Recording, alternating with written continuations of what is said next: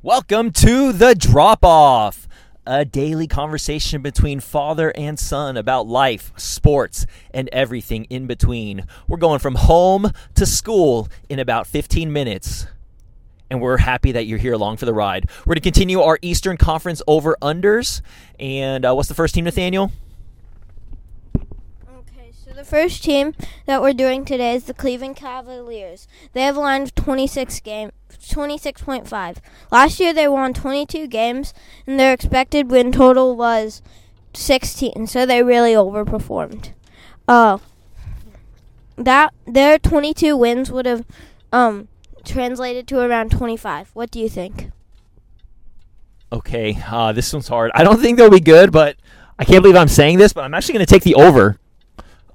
There's been a lot of buzz. I heard someone was saying that Steph Curry really likes Darius Garland, and so he could take another. Is this his third? Maybe this is his third year. He could take a little mini leap.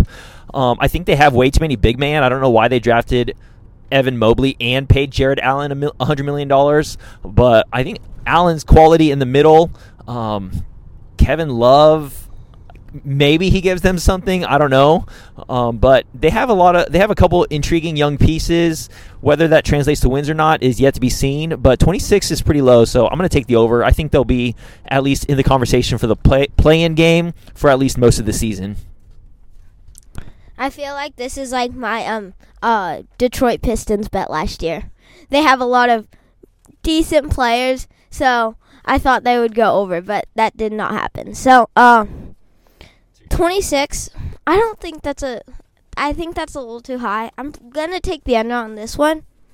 I don't feel really good about it, but I don't think Kevin Love's going to give you anything this year. And I just don't think Chetty Osman's going to do anything if he's still on their team. Or I don't think they're going to do anything this year. Next team. So, next team on the list is the Detroit Pistons? Okay. They have a line of 25.5. Last season they won 20 games. Their expected win total was 24, so they underperformed on this one. And they were expected to win, or that would have translated to around 23 wins. What do you think? I'm going to hit the over. Based on the sound of it, I don't think there's going to be a lot of terrible teams in the East. I think there's going to be a lot of mediocre teams, and they'll be playing each other. I think the East is really top-heavy, and then you got a second tier. But then in the third tier, you just got a bunch of different okay to semi-good teams. And so I think that's where the Detroit Pistons fall. I love Cade. I think he's going to be a dynamic player. I don't think he's going to be necessarily a positive impact player, but they're a tough team. They got Sadiq Bey and Isaiah Stewart. They got Jeremy Grant, who had at least a great start to the season. He tailed off a little bit at the end, but 26, is it? He's 25? 25.5 is not a high number, so I'm going to go over. I'm going over for both the Cleveland Cavaliers and the Detroit Pistons. I don't think they're going to win, 40 games or anything like that, but I see both of them at least getting 26, 27 wins. Yeah, I'm not getting screwed by them this year. I'm gonna take the under on this one. They're on paper they're a good team, but I don't think they really can win with this lineup. I don't think Cade's gonna be a huge net positive, maybe even a net negative. But Sadiq Bey and Jeremy Grant's not gonna lead your team. Killian Hayes. Not really. Next team? Sure. Okay, so the next team on the list is the Indiana Pacers with a line of 42.5. Last season, they won 34 games, and their expected win total was 36. So they're projected to be around a 500 team.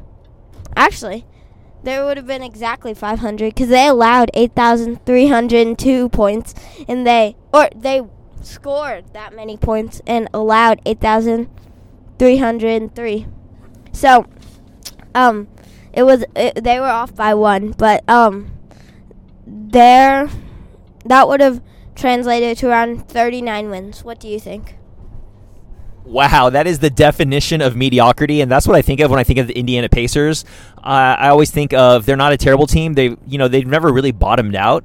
Their ownership, I think, doesn't want them to bottom out, but they've never been a great team. It's been a long time since they've been a great team, so I see them right in that middle, better than the Pistons and the Cleveland Cavaliers, but definitely not in the elite tier yet. We got bad news of T.J. Warren.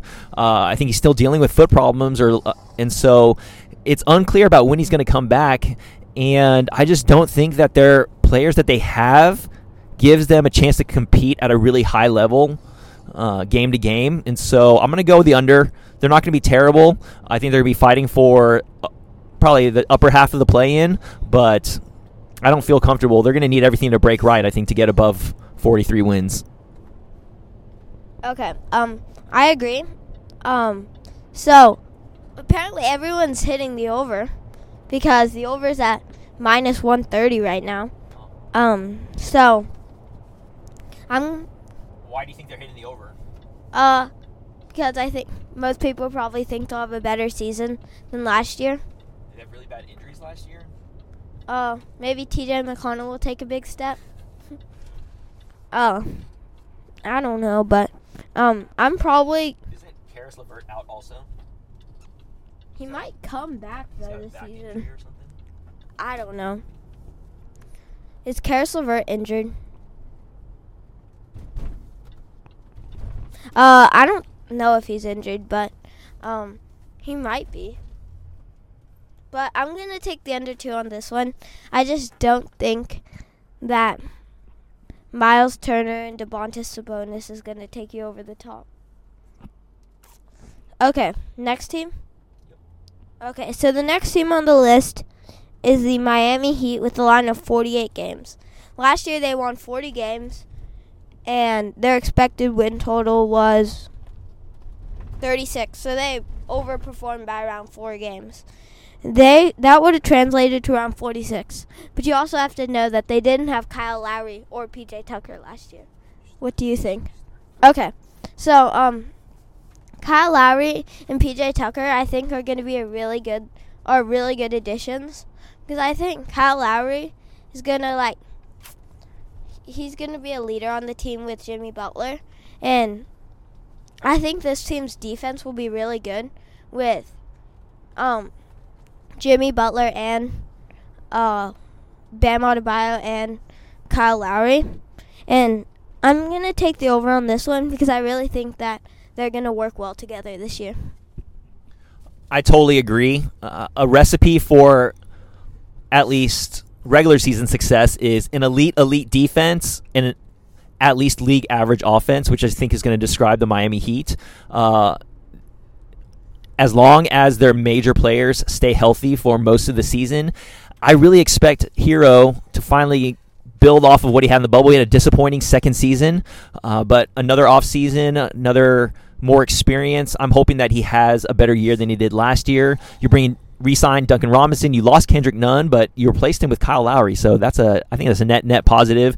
Kyle Lowry seems pretty ageless. His game hasn't dropped off that much. Maybe he's not as good of a defender as he used to be, but he doesn't have to be on this Miami Heat team when you're also surrounded by guys like Jimmy Butler and Bam Adebayo. So I expect big things from the Miami Heat. I think they are at least a 50-win team, and I think their defense is going to take them there.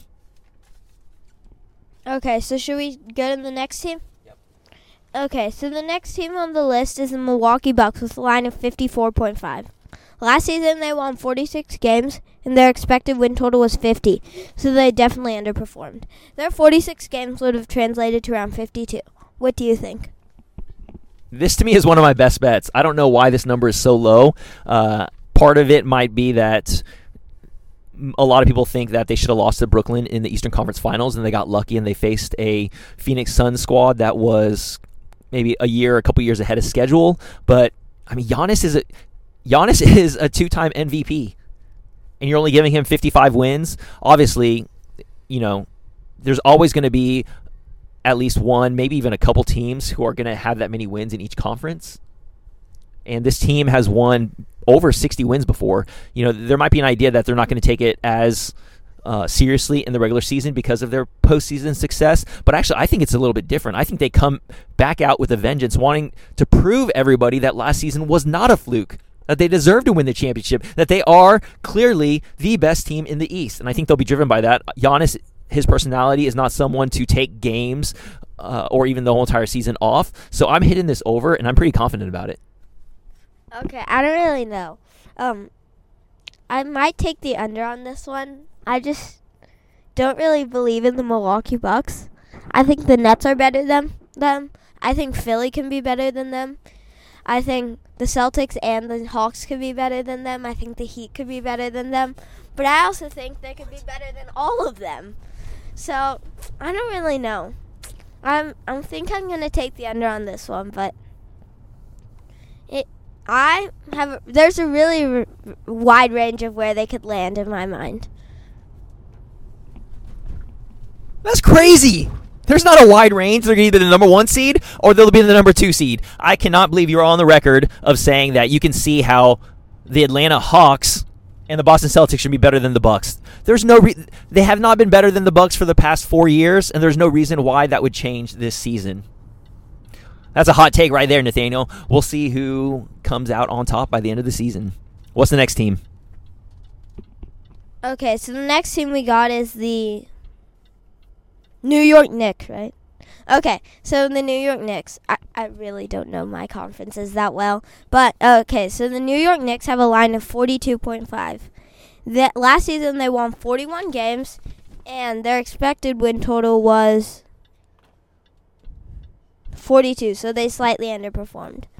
I can't read what that would have. Okay, so I don't know what that would have translated to. What do you think? Okay, so you got a career year from Julius Randle. You added Kemba Walker, which honestly, at the state of his career right now, I don't know what that's getting you. If you get a healthy Kemba, big if, who gives you maybe 90% of peak Kemba, then I think you hit this over.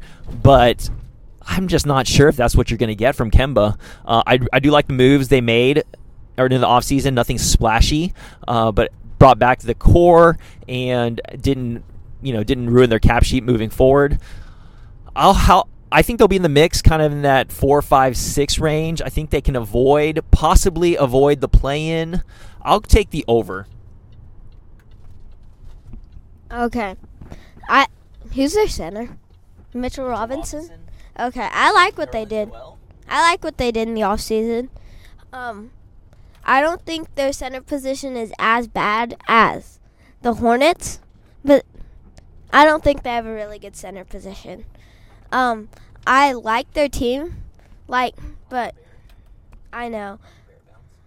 I think RJ Barrett's going to take a big leap this year, and I think Evan Fournier is going to be good for them this year. In half the season, he scored 700 points for the Celtics. So he's a pretty good scorer. So I think that he'll be an impact for their team. And I don't know, but I think I'm going to take the over on this team. Should we do the next team? Sure. Okay.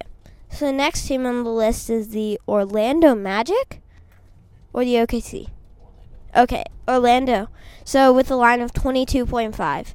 Last season they won 21 games, and their expected win total was 14. So they really overperformed.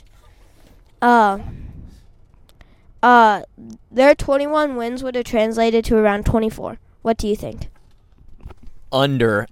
Orlando definitely has a claim to be the worst team in the league. Who is going to score on this team? Right? They traded Vucevic at the midseason. Obviously, they went young. Isaac is still out. Fultz is still out.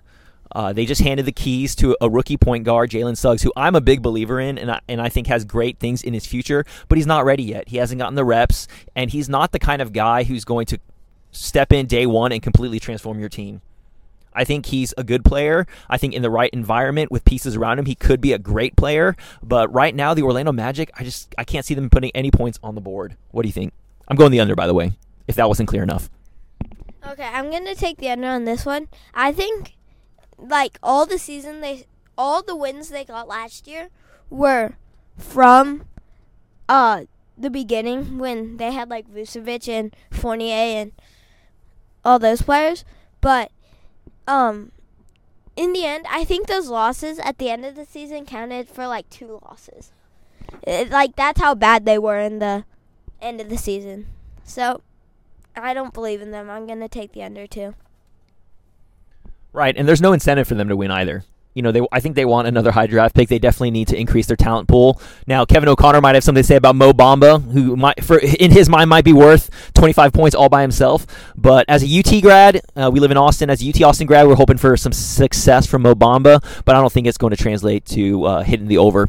But we have arrived at school. Thank you for joining us again on the drop-off, and tomorrow we're going to finish our Eastern Conference over-unders. All right, Nathaniel, have a great day at school, buddy.